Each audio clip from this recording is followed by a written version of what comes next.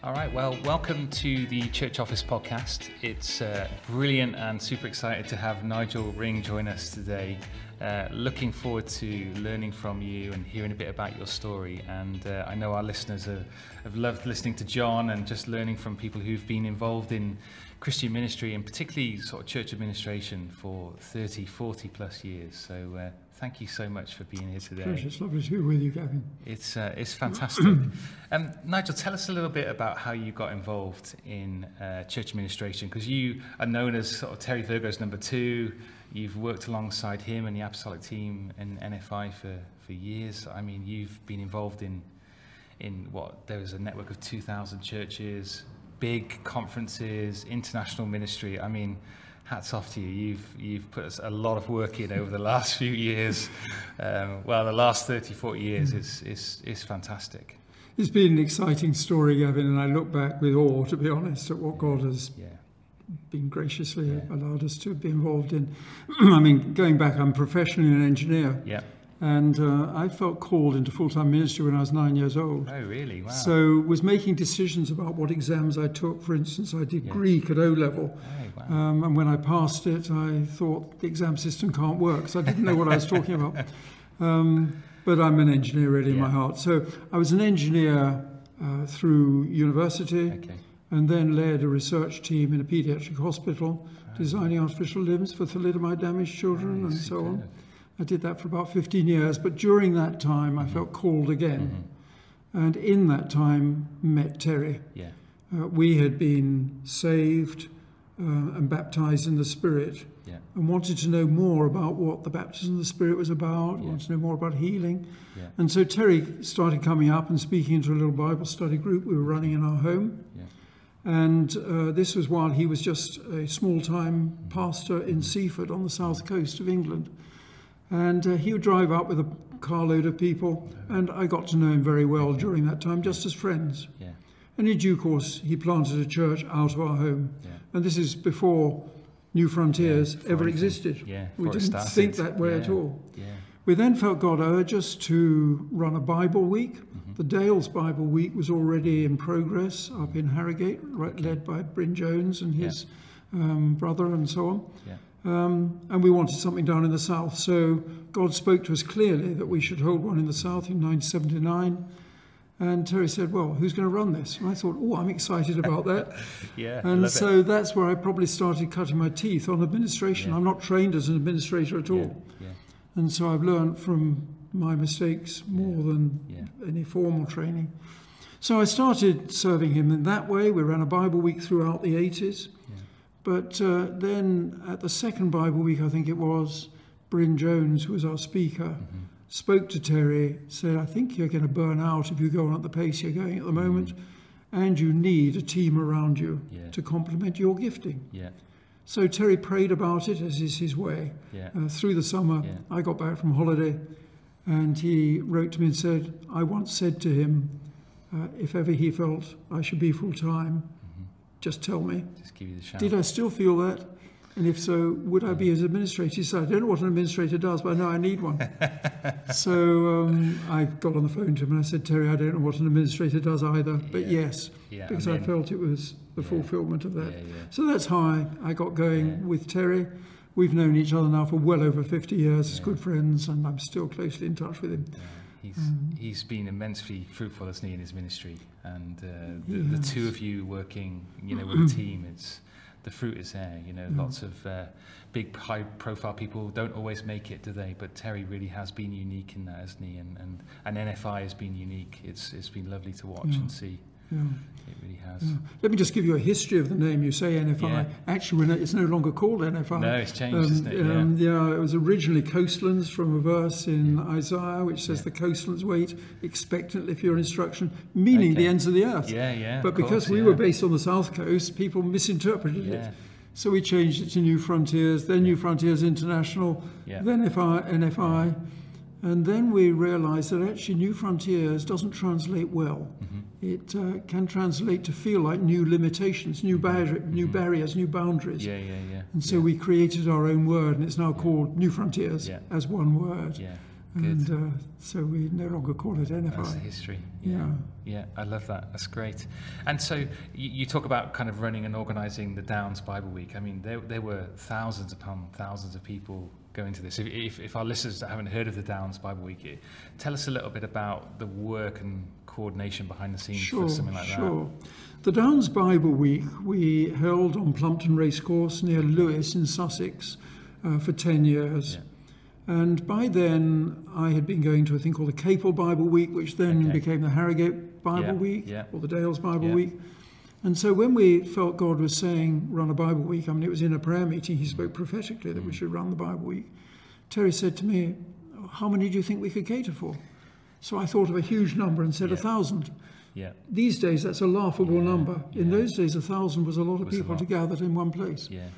And so we planned for that sort of number, but the first year we actually had 2,800. Is that right? 2,000. And so we took over the Plumpton Racecourse, set it up with all the necessary toilets and marquees and so on. We had to lay our own plumbing because they didn't have a sufficiently big pipeline. Had to lay our own sewer because they didn't have enough there. So we left more behind on the racecourse when we left it than when we arrived.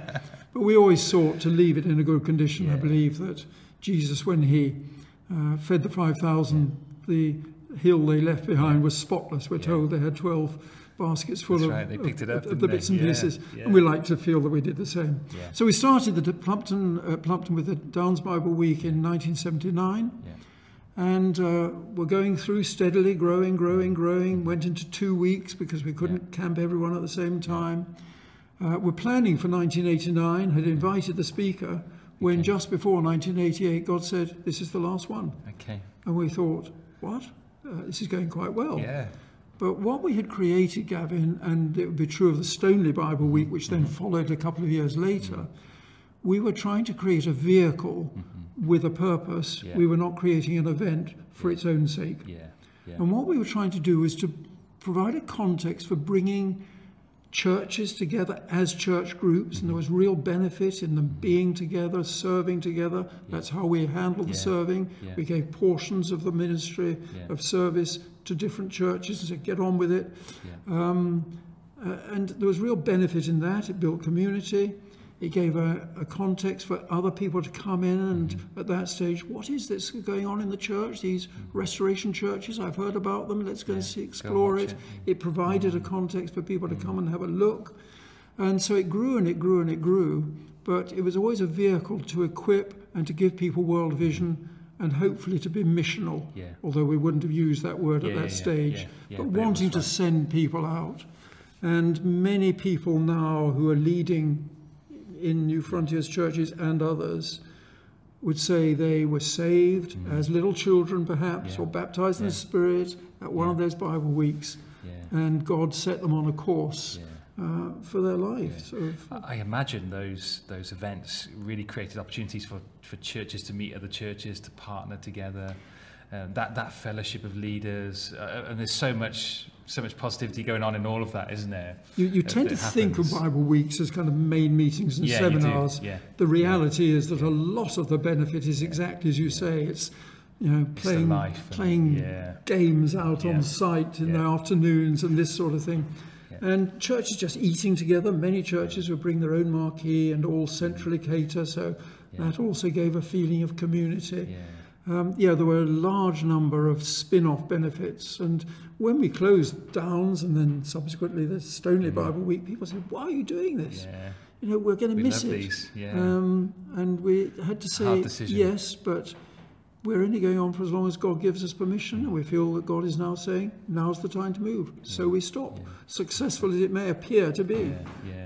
But we still went on. It's fantastic. And the movement has had a passion to reach the lost and to church plant. What were you involved in behind the scenes in that kind of priority that was placed? Okay, let me back up a little bit before answering that question specifically, and just say that when Terry asked me to be his administrator, it was very much on a personal basis. There was no team, or at least we met soon after he made that invitation. And so I thought, I don't know what an administrator is. I'm still working in the health service as an engineer. do I try and go and do an MBA somewhere or something like that? And I thought, no, what does the Bible say about administration? So I dug into the scriptures. And there were a number of scriptures, and I know you've touched on these in previous podcasts and blogs and so on, but Acts 6, I guess, particularly spoke loudly to me, that in the early church, the apostles, who presumably were acting as the elders of that early church, were faced with this horrendous pastoral problem of the wives from outside Jerusalem getting at each other and getting at the ones inside Jerusalem. It looked time-consuming, didn't it? Very time-consuming. And they said, bring before us men of good repute. So they'd already demonstrated a leadership gift, full of the Holy Spirit, so they were able to walk in their own level of faith, as it were, and so on. And then between verses 6 and 7, you find, and the church grew, many priests were added, etc. And you feel, okay, what was happening there was that the apostles were able to give themselves to apostling because Stephen and his colleagues were given to what they were gifted to do. And I saw in that a kind of a light bulb moment. And I always sought to work with Terry on the basis of, Terry, you do what's on your desk that is apostolic. Anything that's not apostolic is my responsibility. And I would take it off his desk, as it were, and either do it myself or give it to someone else.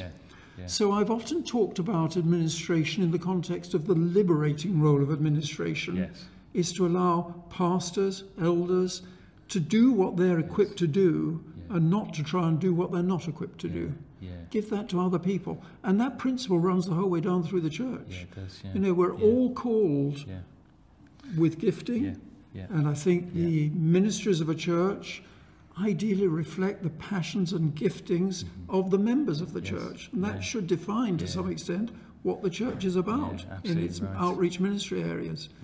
So I feel the role of administration is not a profile role at all. It's a, if you like, it's an oiling the wheels type ministry that no one knows is there. But if it wasn't, they would. The vehicle would come to a crunching halt because it hasn't got oil in the engine. If you put oil in the engine, no one exalts the oil. They just say, isn't this a nice car? That's right, that's right. And I'm very happy that way. So when I was running conferences, for instance, and you know, we did some big ones. Stoneleigh grew to 28,000. We ran conferences at the Brighton Conference Centre and so on. I would say to my team, look, don't expect anyone to come up and say thank you to you. There will be some who do. I'm going to be the one who applauds it because I know how much work's gone into it. Because the only way that people sometimes encounter administration is when it goes wrong. That's right. And you don't want them to come to see you for that. So just do it so well that no one comes to see you and you can reckon you're doing a good job. With that real excellence, So in terms of how I've kind of got involved with Terry and then the national team, then an international team and so on, with things like church planting, would have been really to help define how we were going to support a church plant financially initially, work out what that meant, what the accountability should be, how that would be monitored, how that would be supported. Because we're not there with the big stick to say you're not doing this right. We're there to say, okay, what's the vision God's given you? How can we get behind that vision to massage it forwards and help you forwards with it? So that's how I saw administration. I love that. Context. That enabling others to do ministry is a lovely disposition, and it's so compelling to hear and to see the difference that you've made behind the scenes. Thank you. It is present, and it's lovely, and that's a wonderful principle. If you're a church administrator, listening into this podcast, then how do you position yourself? It is like how we're talking here, like in Acts 6, and enabling them. And there's this lovely bit in Acts 6 I've been thinking about more and more in the last few months, is there's this role of unity that we sort of play, keeping the church unified and together. And that's kind of a lovely sort of role that happens in the background quietly, isn't it? I think another scripture also that really encouraged me when I was doing this study, and I looked at the Old Testament, and there are the obvious examples there of Nehemiah or Joseph or Daniel or whoever, but I wanted a New Testament perspective. So another scripture I came across was 1 Corinthians 12:28. Where at the end of that famous passage in the middle of 1 Corinthians 12 on the gifts of the Spirit, but the chapter then ends with, so first apostles, second prophets, healings, miracles, administrations. And I thought, wow. That's there. So administration is a spiritual gift. Yeah. It's not just a skill. Yes. And that to me was so helpful. I felt, okay, I can hold my head up high, as it were. And I sought at all times to be close to Terry and to hear his heart. And the way I found I could do that best was as often as possible to be in a prayer context with him. And I would deliberately try to get into as many opportunities where he was praying as I could. Maybe in one-to-one, and we had the privilege of doing that on occasion, often in a leadership setting, because I felt not only could my faith be encouraged and I personally could be built up and, you know, keep my spiritual plumb line upright, as it were, but also I could hear how he was praying and knowing how, from experience, his prayers tended to be answered. I could sometimes get ahead of the game so that when he says, I really feel God is saying we do this, I'd already done some preparation work towards it. A classic would be, I remember once in Brighton we were praying, it was a time when one of the political parties was meeting at the Brighton Conference Centre. Oh yes, and I Terry prayed, Terry prayed, Lord, one day give us the opportunity to hold a leadership conference in that centre. Now, at that stage we were very small. But I went out of that room and I phoned the Brighton Centre and I said, can I come and look round? And out of that, within probably 6 months, we had an approach from John Wimber. He wanted to run a conference, sent someone over, and I felt very smug because I could say, oh, I know all about the conference centre. I've already done the prep work I've for done it, the prep work. But that was because I heard Terry praying and I thought, okay, I believe one day that'll come about. Let's find out what it is like in there. I love that. I've often said this to administrators, don't just feel you're the do-it person. You're not a technician. You need to know the heart of the person you're serving so that you can reflect and complement that heart. And, if possible, help shape the decision-making by bringing your gifting to the table at the time the decisions are being made. Because it's very easy for church leaders, sometimes their elders, to get into a little bit of an ivory tower and decide to do something that, for practical reasons, might have limitations. So if you can feed in some of the practice, not to say no, I'm a great believer in saying the answer is yes, the question is how. But say, look, if you're going to go that route, which I fully applaud, I think the timescale you've got it on is probably a bit tight for this reason, like permissions or whatever it may be. I would suggest we plan for next summer, not this summer. You know, so you're bringing your gifting to the table at the time the decision's being made. So you're not saying bad decision. You're saying I can fill in that decision in a helpful way. And we find, don't we, that often the kind of the senior leader or the person that's you know, really setting direction, they don't always have these kind of gifts. So the complementation of these gifts working together is so crucial. And if you're listening to the podcast and you're a pastor, look out for that gifting in your church if you don't already have or know about it. But who can you draw in with that kind of spiritual gift to come alongside you to enable you to do that? And also I would say, in talking to the pastors, don't feel threatened. God talks, or the Bible, God talks about the body and all the complementary ministries. And, you know, the pastor may be a brilliant teacher, maybe a brilliant pastor in the shepherding sense rather than the office sense. You know, he may be a wonderful teacher, shepherd, but that doesn't mean he's very good on the practical side. Why should he be? That's right, I'm not a great preacher. I'll preach on occasion, but I can do some of the practical stuff. So I'm not aspiring competitively to take over. I wouldn't be able to deliver the sorts of sermons that some of my colleagues are able to. Let's complement one another and see that body kind of complete in that way, rather than one person trying to be another person. There's something wonderful about that, isn't it? And I just think you're, you know, just reflecting on what you've been saying in this conversation about prayer and listening to Terry prayer. I've not heard that before.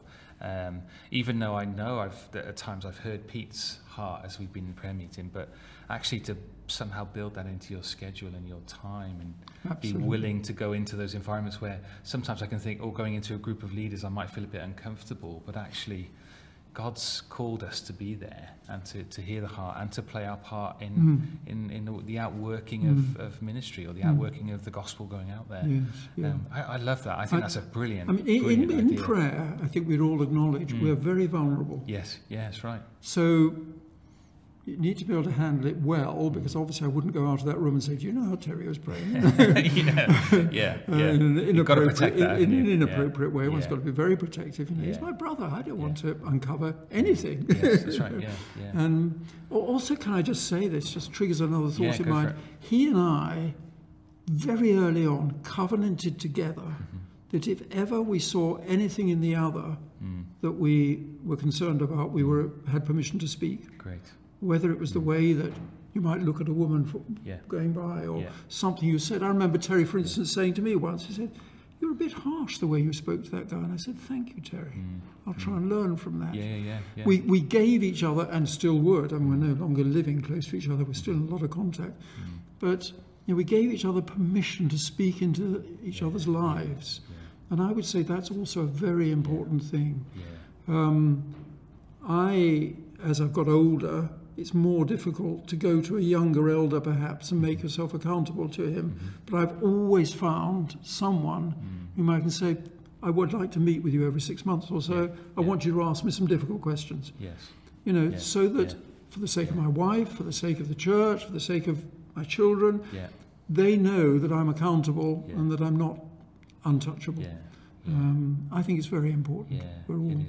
We're all flesh and blood, we're all subject to temptation. Right. And I think what what's wonderful about what I'm hearing as well is this disposition of kind of enabling Terry, but also this relationship that you've got going on. It just strengthens that kind of friendship that's in ministry that you can find, and enjoying that and investing in that. I'm sure you've sat with Terry and had lots of meals and lots of social and time and where it's appropriate in a relationship. Like I will sit and have lunch with Pete, and we will invest into that without an agenda. Like you having those interpersonal conversations, saying, the kids are going through this, or I'm affected by this. This is a real struggle for me. Would you do that? And that humility there is lovely, isn't it? That servanthood, which you really do have. We've got some friends who are in your church in Bath, and they've been saying to me, what a servant that you are, and have been, and I want that to be a characteristic of me in the ministry that I'm serving here at Christchurch. I want to be a servant and serve others, and if you're in that role, church administration role, there's a great joy and a delight in being in the unseen and just being able to serve a senior leader, and so if you're listening, be encouraged to take that position. Huge privilege. And enjoy the grace of God that's available in there. And who is the servant we're modelling after? Jesus. Absolutely right. He was prepared to put a towel around his waist, kneel down and wash the disciples' feet. If ever there was anyone who you think shouldn't have to do that, it would be him. But he chose to do it. If he can do it, why can't we? No, it's absolutely right. Yeah, it's absolutely right. And I love the fact that you've fallen into this role, because I've kind of fallen into this role, and I know lots of other church administrators are the same. You've got a great heart to serve your church. Someone recognises some leadership, and then you get thrown into it. And I just love what you were saying about it being a spiritual gift. And I experience that daily, where you think, actually, I don't know what to do, or I'm struggling here. But there's grace that comes for how God's called you. There's grace available to equip you to do what you've been called. And I can't think of a week that doesn't go by where I'm consciously aware of that.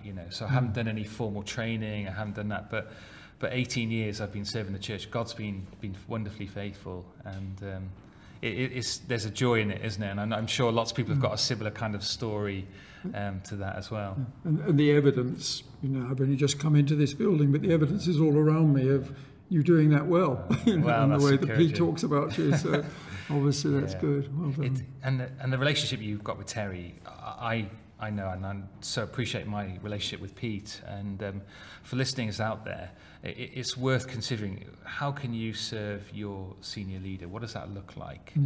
How can you improve what you're doing? How can you get behind them. There are some things that people can consider. Yeah, I think what I would say though, I wouldn't want people to feel under pressure. Yeah, I would be the first to acknowledge that I think actually Terry's and my relationship, and perhaps yours and Pete's, was a bit special. Yeah, yeah. And that it's possibly not helpful to see that as a model you're trying to follow. Yes. I feel that we were both called. We were called to work together. Yeah.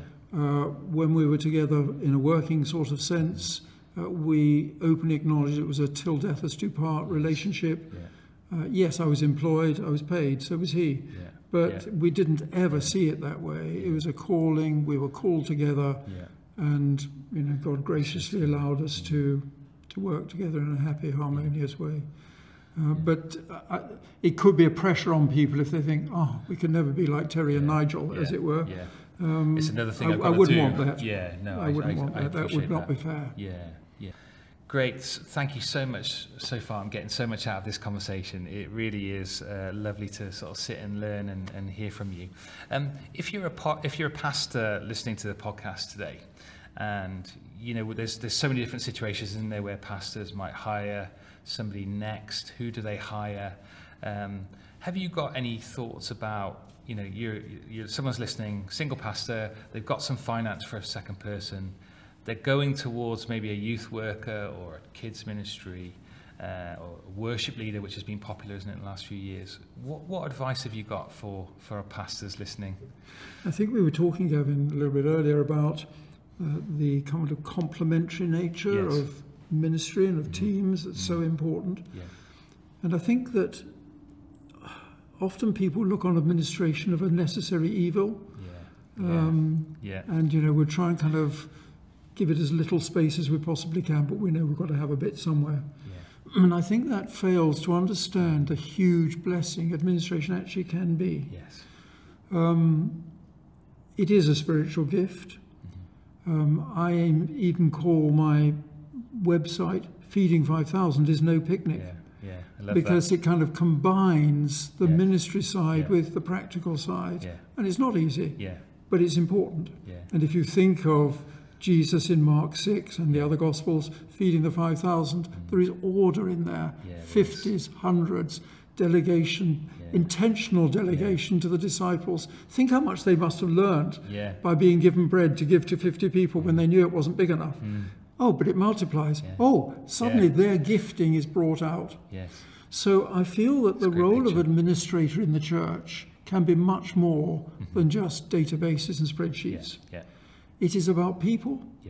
And I would say administrators should be people. They're not just do-it people. They're not technicians. Good administrators love people and want to facilitate people by creating an environment perhaps that is most conducive to their growth.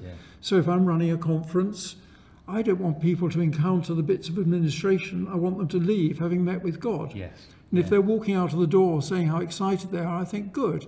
I created an atmosphere in which they could hear from God and they were not being distracted by the air conditioning being too cold or too noisy or the PA being too loud or whatever. They could meet with God. I've done my job. That's right. So with that in mind, I would say that someone who's leading a church, maybe a young church that's growing, don't belittle the benefit that a good administrator can bring to you. So you may be looking for, the temptation is to look for another person like yourself. Exactly. That's comfortable. Yeah. But you don't need someone else like yourself, you've already got yourself. So you want someone else who's going to complement your gifting. And it might be a youth leader, it might be a worship leader, but there are specific areas of ministry. An administrator is across all aspects of the church. And so it's well worth considering, and I really urge you to consider seriously, getting someone who you feel very comfortable with to come in alongside you administratively, who has an understanding of what administration is in terms of releasing people in their gifting in the church, as well as the organisational things which are obvious, like opening up and turning lights on and clearing up the litter. But no, it's more about, okay, in the interests of the people in the church, forget the building aspects, they are important, but what can you contribute as an administrator with the pastor to that person being well discipled? Yes. You know, and it may need to be a bit systematic, a bit organised. In fact, I even wrote a book, Discover and Serve, which was to help people find where they could serve in the church. The temptation is that, you know, people feel, well, maybe I can be a house group leader, and if I do really well, I can become an elder, and if I do really well, I can become a lead elder. Is there any other career path, as it were? And yet, you know, everyone's gifted differently. Yeah, that's right. And people with mercy ministries, for instance, may feel passionately, I want to serve the poor in my community. Well, there's no space here. We're focused on preaching and prayer and worship, none of which I would derive. But nevertheless, you know, this aspect of ministry to the poor, I think, is very important. If you can win the poor, actually it's a great way to build the church, because they know they're in need, whereas a lot of the rich people in your community don't feel they are, so they're not going to be receptive to the gospel. An administrator working well with a pastor can facilitate those sorts of process that will allow people, oh, I have got a place in this church. You know, the administrator can sit down with someone and say, what is it that I talk to you about that your eyes light up? And they say, well, to be perfectly honest, it isn't the sorts of things we do on a Sunday. If I can visit old people in my community, I get excited. This dear old lady, do you know, next door to me, and they start telling stories about the lady next door or whoever. And so the administrator can then say, okay, I wonder how we can help you do that.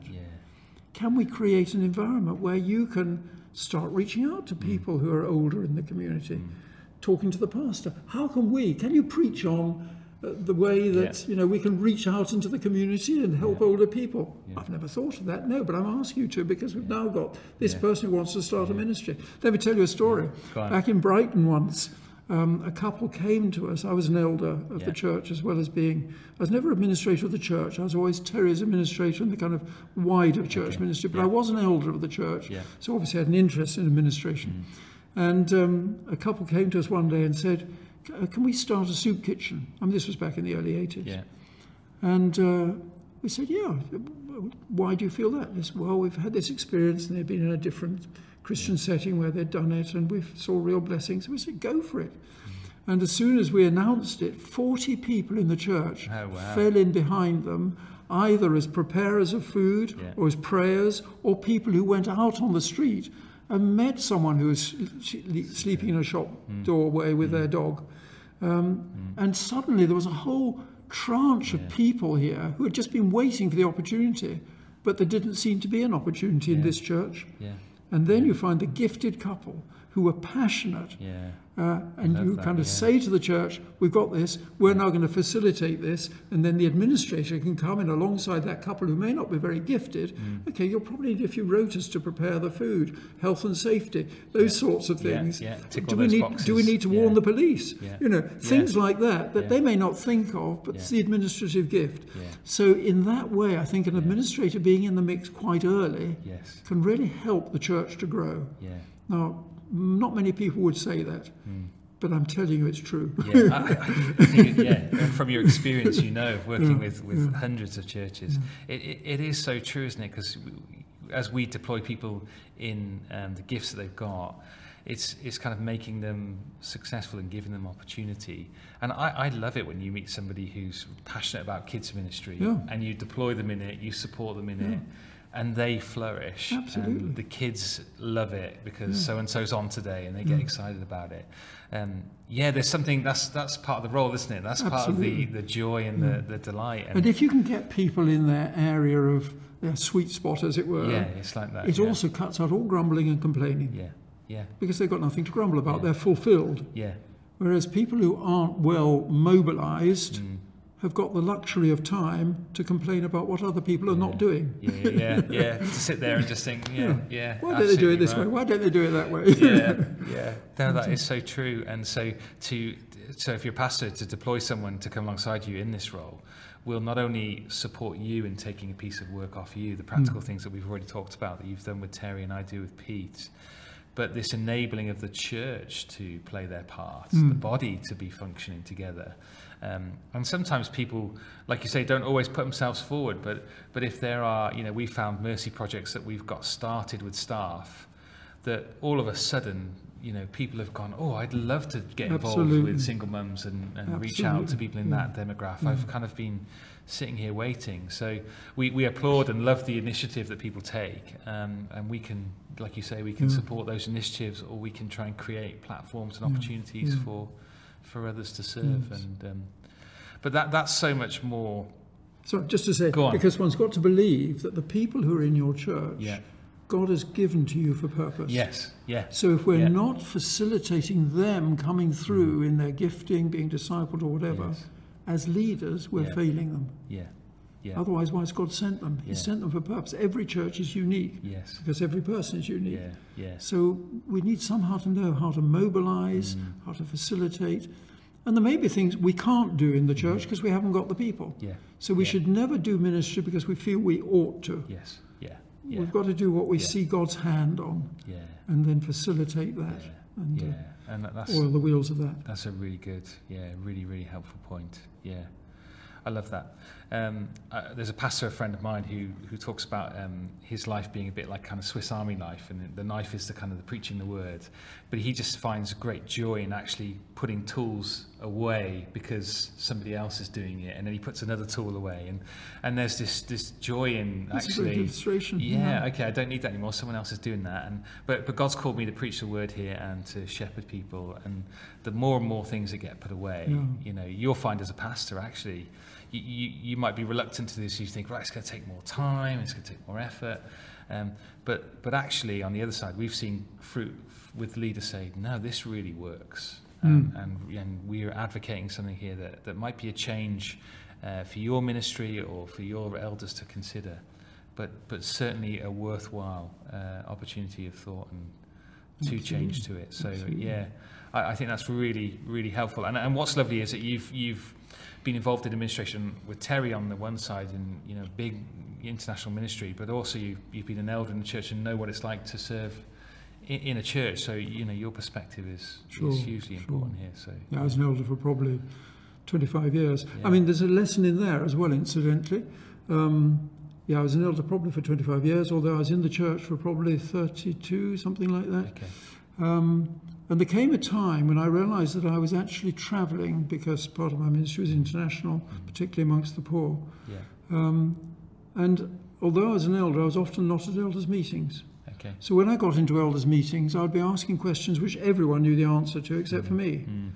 And I realised that I was cluttering the eldership rather than enhancing it. Yeah, I wasn't really elding. Okay.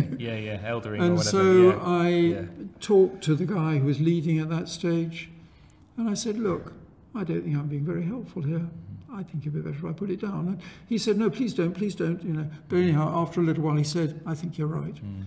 And so I said, okay, I'm very happy to resign eldership. The one thing I would ask is that I'm the one that tells the church. Yeah. Because I think so often if someone leaves the eldership, it's because there's some sinister reason that no one will reveal. Yeah. So I thought, I will tell the church I have chosen to put this down that's good leadership. Because I don't feel that I am being an elder. I'm one in name only. Yes. So I think there's a lesson in there as well. Yeah. That we're called maybe for a season, but it's not a title for life. Well, indeed, I hope it's never a title. Yeah. It's it's a responsibility. It's a role out of your gifting, your leadership gifting. That's great. And if pastors, if you've got any further questions, or you want to grab a coffee or a conversation, then please get in contact. We love this. We want to enable your church, support your church for gospel ministry, and reorganizing teams and drawing people in. These are the big things. And to go and see another church, we've hugely benefited from going visiting other people, seeing what it looks like, having a role in place. But then also talking to the different people around there and saying, would you talk to me more about this? Because there's only so much we can convey on a podcast. So please get in contact. And there can be huge benefit, we found, actually, in taking a whole leadership team to meet with a leadership team of an equivalent sized church. You just spend a day just interacting. Yeah, different people in the same roles. You learn you connect, huge amount. And you really do. That's great. Well, moving on to our administrators and how we can encourage them. And you've already given us some great principles, being in the room as your senior leader prays. We talked a bit about the relationship. We talked about the disposition and enabling. Have you got anything else that you would kind of offer up as an encouragement to administrators? I think make sure you protect your own walk with God. Yeah. Yes. It's easy for people to see you as the technical person or technician, as it were, as I've used, and just the do-it person. But no, it's got to be rooted in your personal walk with God. You can't live second-hand faith. Yeah. Yes. And when I've been doing administrative things, I've often thought, Father, what's the solution to this?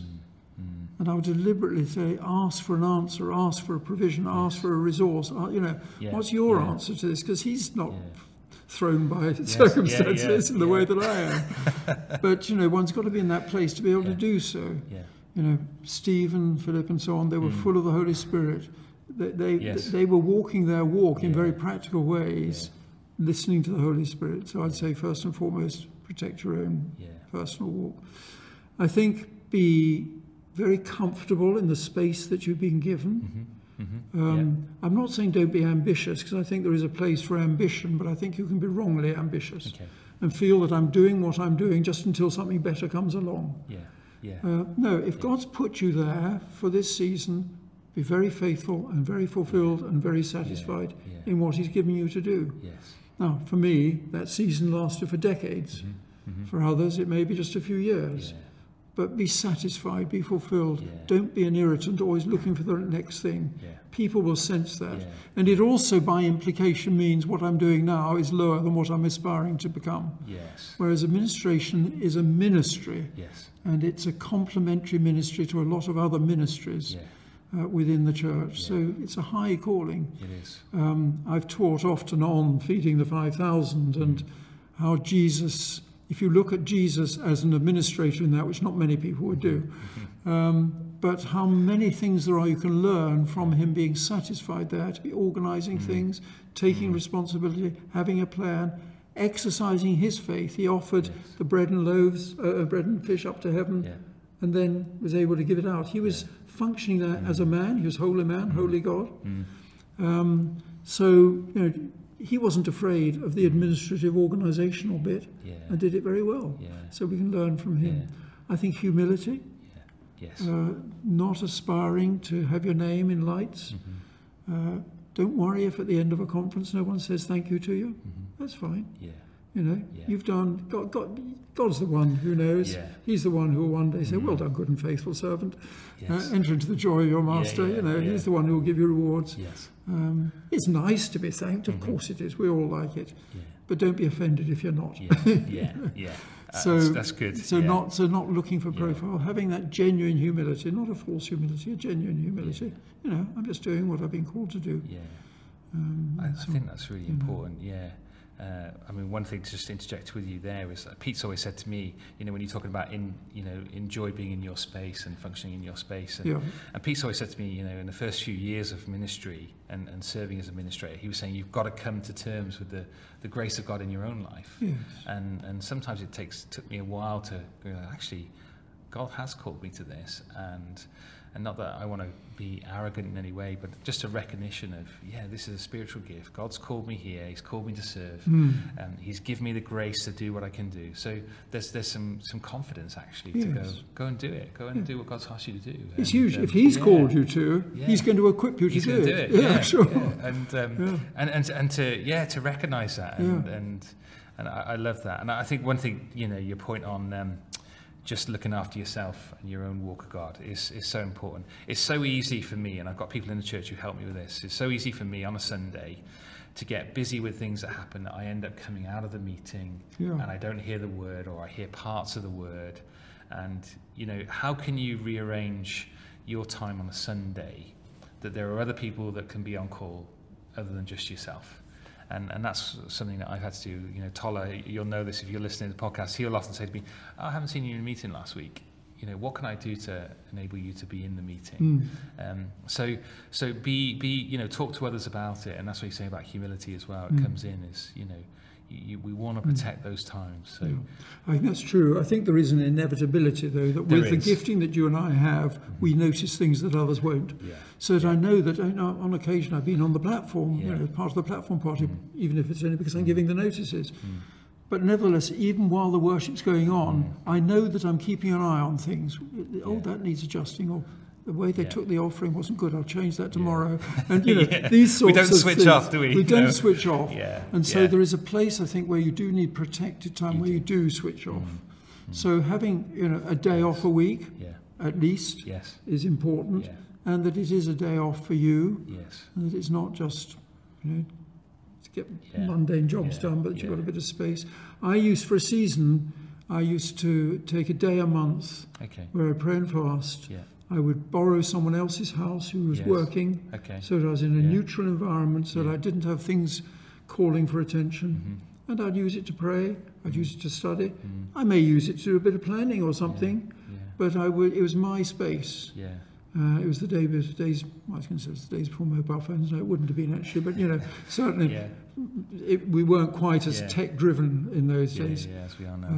As we are now, so there weren't quite the same distractions. But I think that's worth doing, a day a month, just by yourself. It's your day. It's part of your job. You know, you can take it out. You'd have to check with Pete, obviously, but you know, you don't have to take it out of your own time, as it were, because to do your job well, you need that day. It's true.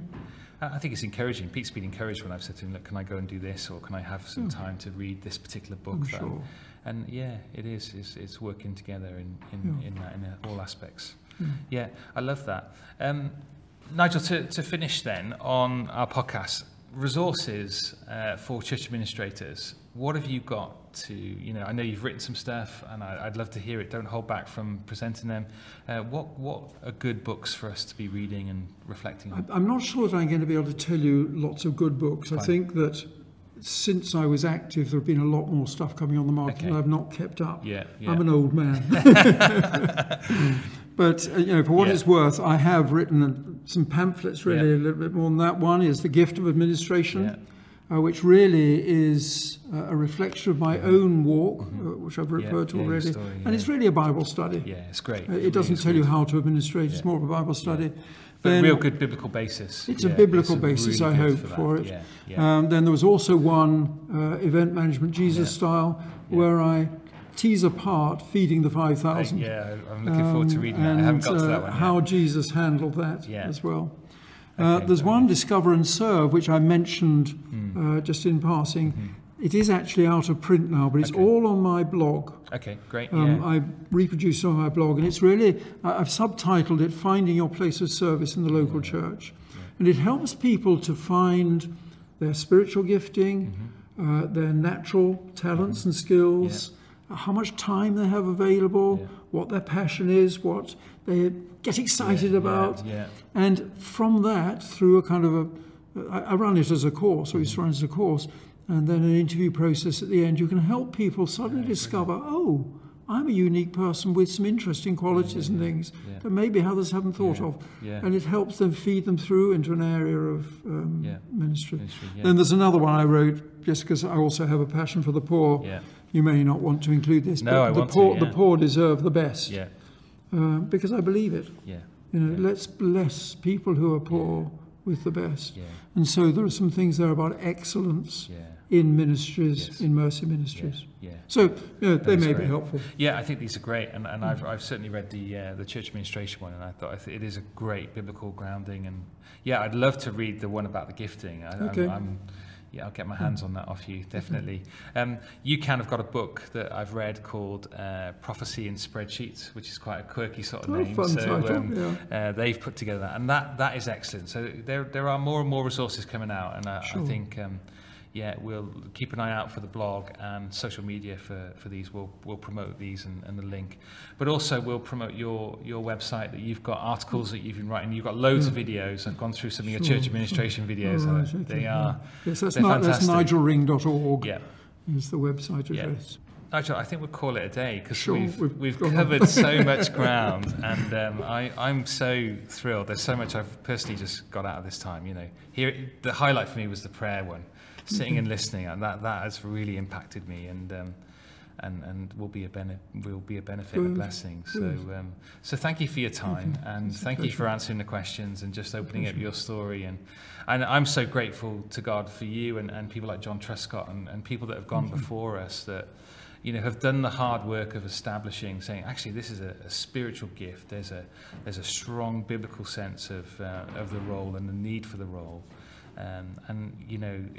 Church administrators didn't exist 30, 40 years ago in the same way that they do now. It's extraordinary, but that's true. When I first became an administrator, I found it difficult to find anyone else who was doing it. Yes. I found half a dozen or so, and we would meet every so often to encourage one another. Yeah. And it's great. It's a different scene. It really is, yeah. And so I'm grateful for what's been established and for people like yourself that have gone through and done it. And we can hugely see the fruit of what's NFI have done. It's Newfrontiers, I should say now, shouldn't I? Correct me. And it's lovely to talk to you. Thank you for coming on. Pleasure. Thank you for having me. Listeners, if you've got any questions or anything that you'd like to know more about, as I said earlier, then please get in contact at questions@thechurchoffice.co.uk. Please check out the website if this is the first time you picked up the podcast. There's free articles, documentation, there's things to encourage you and bless you in your work, particularly if you're a church administrator. If you're a pastor, then there's other material on there for you to say, right, who can I draw into my team? How do I appoint somebody? What can you do? We'd love to hear from you. If you've been blessed by the podcast, hey, get in contact. We'd love to do that and connect. And we're always looking for guests and to have people on. So maybe you're the next guest. You never know. Thank you so much for your time. We will see you again soon.